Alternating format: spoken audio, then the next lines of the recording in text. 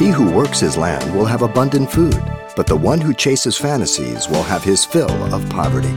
This simple truth from the Proverbs describes the fruit of our labor. And coming up, Pastor Xavier Reese of Calvary Chapel, Pasadena, explains how God honors work. There are two problems with work. Some don't like to work, and others, that's all they do, work. Listen to Paul in 2 Thessalonians 3:10. For even when we were with you, we commanded you this: if anyone will not work, neither shall he eat. A continuous imperative. Don't feed him at all. Wow, pretty sharp, pretty strict. I agree with Paul. As we have noted, work is part of God's creative order. For before the fall, Adam was to cultivate the garden. Afterwards, it was through the sweat of his brow. Nevertheless, it was a design and part of that design from the beginning.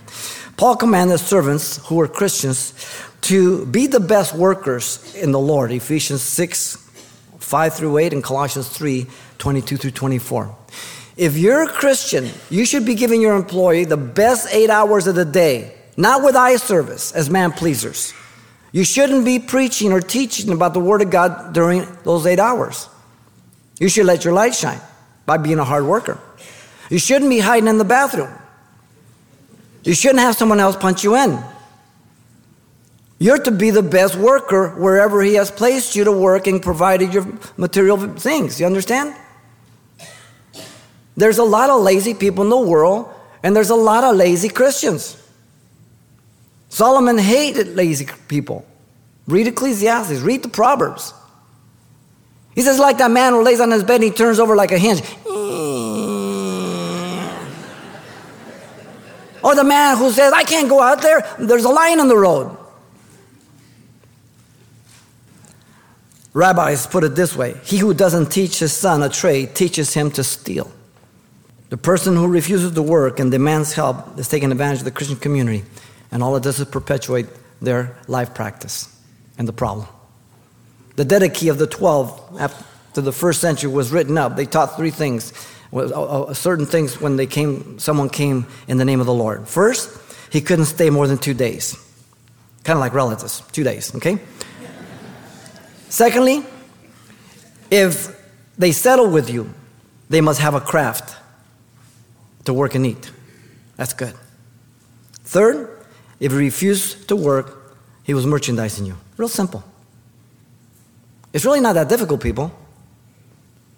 Man worships God when he works honorably, consistently, and faithfully. But he must remember that Sunday is for the worship of God. I give God 1 day. He will be faithful to provide the rest. You've been listening to Simple Truths with Pastor Xavier Reese, a daily devotional of the enriching and precious truths found in God's Word. We appreciate you listening each weekday at this time, but you can hear this program again by following the radio listings link at CalvaryChapelPasadena.com. For more on the other ministries at Calvary Chapel Pasadena, visit our website. There you'll find information about weekly events, Pastor Xavier's messages, even online booklets in English and Spanish. It's all at CalvaryChapelPasadena.com. Simple Truths is a radio ministry of Calvary Chapel, Pasadena.